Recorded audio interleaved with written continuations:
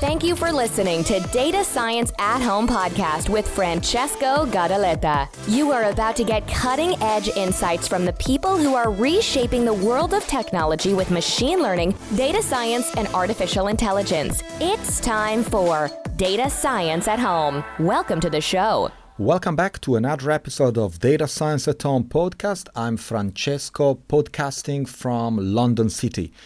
In this episode, as promised, I would like to speak about something that is extremely sensitive, which is data anonymization. Data anonymization is, in fact, not just one technique, but it's a family of techniques that many practitioners and a lot of organizations out there are using in order to indeed anonymize their data. Now, first of all, let's start. Why would one anonymize data? Well, the reason behind data anonymization is very simple. One might be dealing with third parties who don't necessarily need to get access to all the aspects of the data.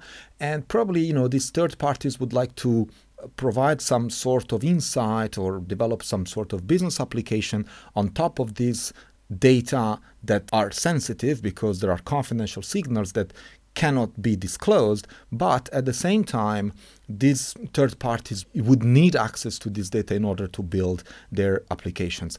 At the same time, the data owner requires the cooperation of third-party vendors or freelancers, contractors, or technology providers in order to bring innovation or create innovative solutions to whatever is their business. Having data siloed in organizations doesn't really help because data needs to get access, data need to get shared, and need to get manipulated according to the business application of your choice. The problem in all this is regulators.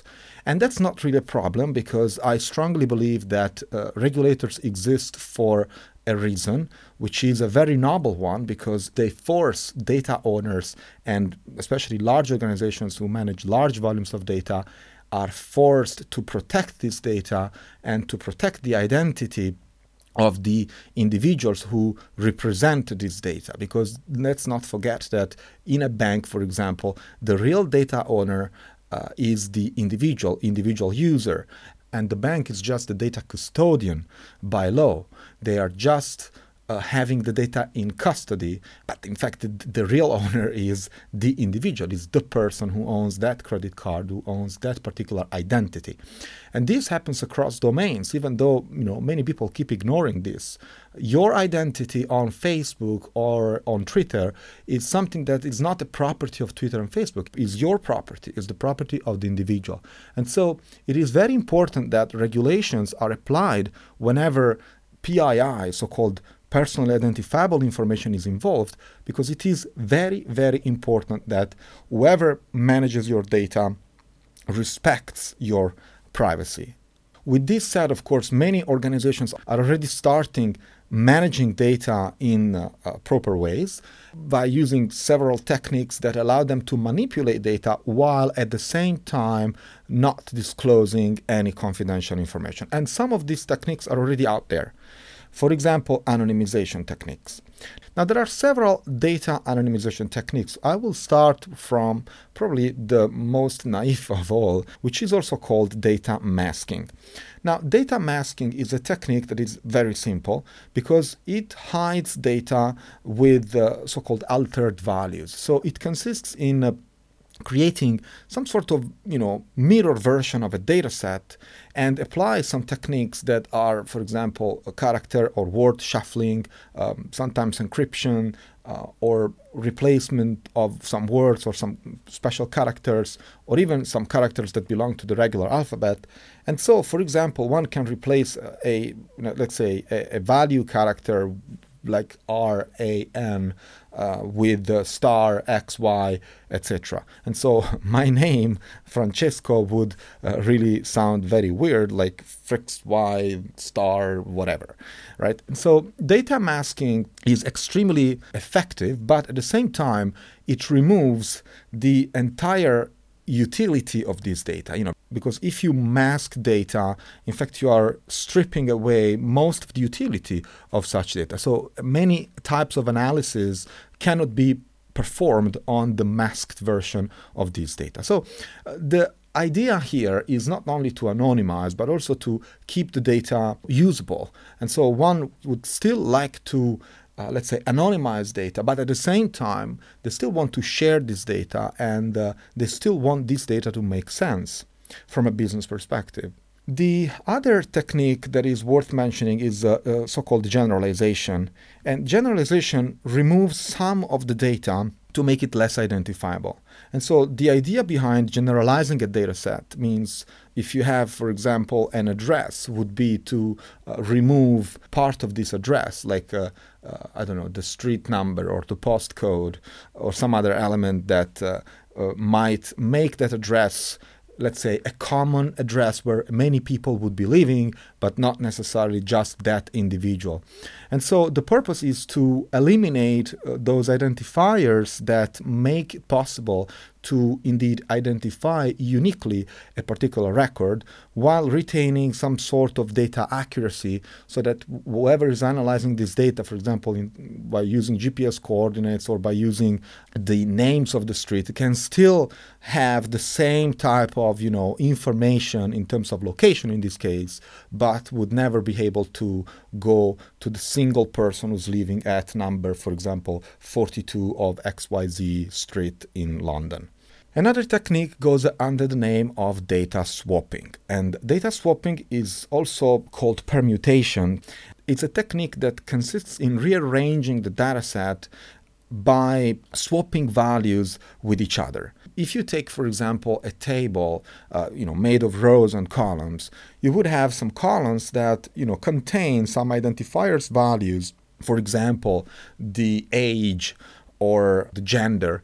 And so one might be swapping these values with these columns in the dataset in order to break that relationship between, for example, Joe Smith, who is 42 and is a male, probably can be swapped with something else like Joe Smith that is, let's say, 28 and it's still a male, because the name would be an indicator of the gender.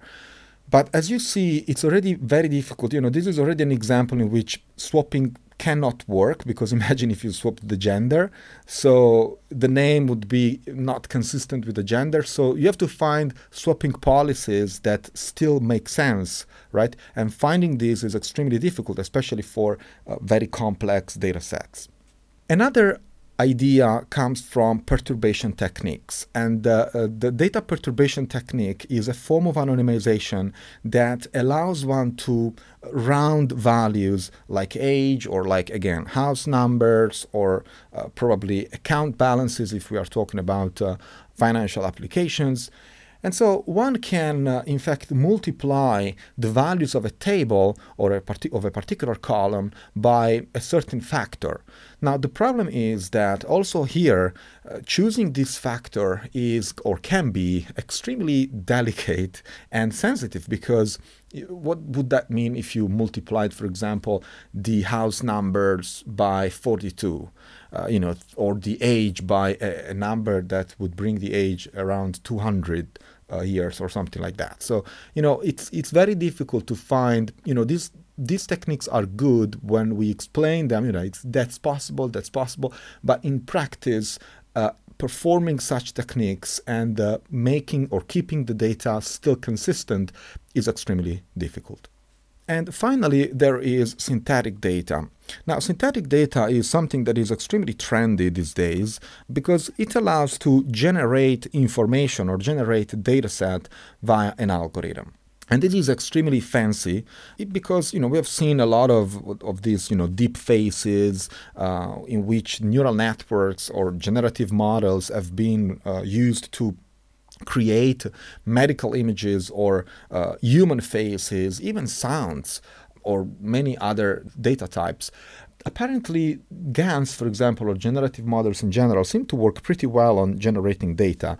But, of course, all that glitters is not gold, because there are many other downsides that people are not looking at when we talk about generative models and the usage or the accuracy of this synthetic data. As always, even in the synthetic data space, there is a trade-off that one has to find between utility of the data and privacy, right? And so finding this sweet spot is extremely hard, because if you are dealing with a bank or a financial institution for which you pretend security, you pretend that no PII whatsoever is ever preserved in the synthetic form of your data, you also have to give up a bit of your utility of this data. And so, again, you might find data that are extremely private, and so for which confidential signals are definitely not preserved, but these data start making less and less sense. They become less and less usable to the data consumer who's going to write that application for you by using only synthetic data. Now, we have seen many out there relying on synthetic data and only on synthetic data just because some of the data anonymization techniques that I just explained don't work all the time. And so, for example, the times data anonymization techniques do not work is when one starts cross-referencing data sources, which means whenever one is integrating this anonymous data or pseudo-anonymous data with something else that is owned by other data providers, or it's just public information.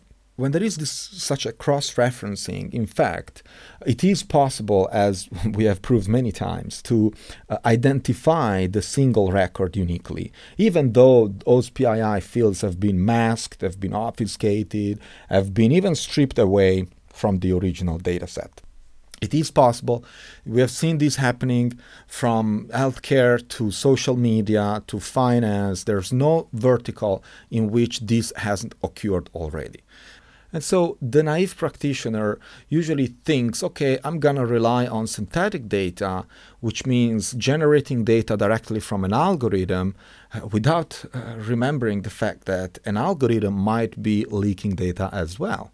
Because after all, the algorithm has been trained on the real data, right? And so there are many, many ways and some attacks that we have been performing at Primal.io in order to disclose some information that has been learned by these machine learning models, especially those generative models, who were in fact holding some secrets that were used to generate new data, but in fact, those secrets were already the confidential signals that they are not supposed to generate at some point, and they were. The take-home message here is don't think that synthetic data and generating data algorithmically is something that would save your soul and keep your data confidential, because that's not the case. We have been thinking about this for a while at Primal, and we have the luck of having amazing researchers on board who are spending their days and weeks and months on these sophisticated techniques in order to prevent leakage from machine learning models. And that's our, I would say, secret sauce. We are very proud of it, but more on that another time. You've been listening to Data Science at Home podcast. Be sure to subscribe on iTunes, Stitcher, or Podbean to get new fresh episodes. For more, please follow us on Instagram, Twitter, and Facebook, or visit our website at datascienceathome.com.